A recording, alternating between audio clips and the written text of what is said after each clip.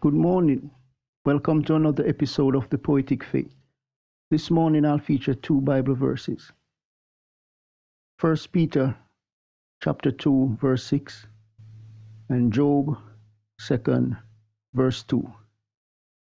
For Peter, wherefore also it is contained in the scripture, behold, I lay in Zion a chief cornerstone, elect, precious, and he that believeth on him shall not be confounded. For Job, and the Lord said unto Satan, from whence comest thou?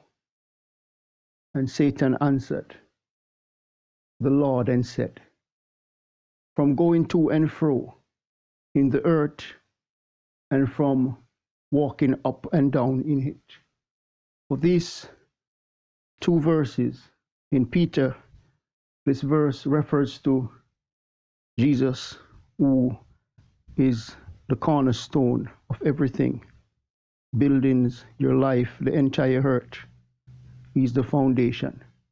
And for Job, this one tells you that Satan is running through the world, causing havoc and chaos.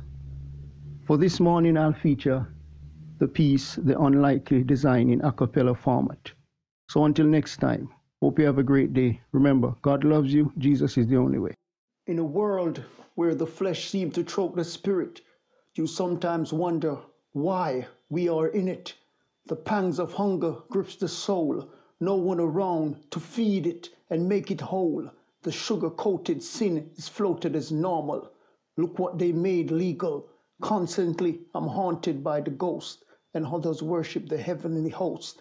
Fear from me feeds the underworld, overrunning swines around their necks instead of pearls. Avoidance, the hardest effort. They hang to the demoralizing support, harsh to swallow, but pleasant to taste. Delicacies is what they call waste, hybrid of humans and demons. I view clearly on the streets, soon they will have your breath for meat, devour your ability to resist, your ability to be voluntary. You lose what is to be hated, and not on the contrary. You feel warmth from cold, and give up the new for the old. I need you, God. Please don't hide your face.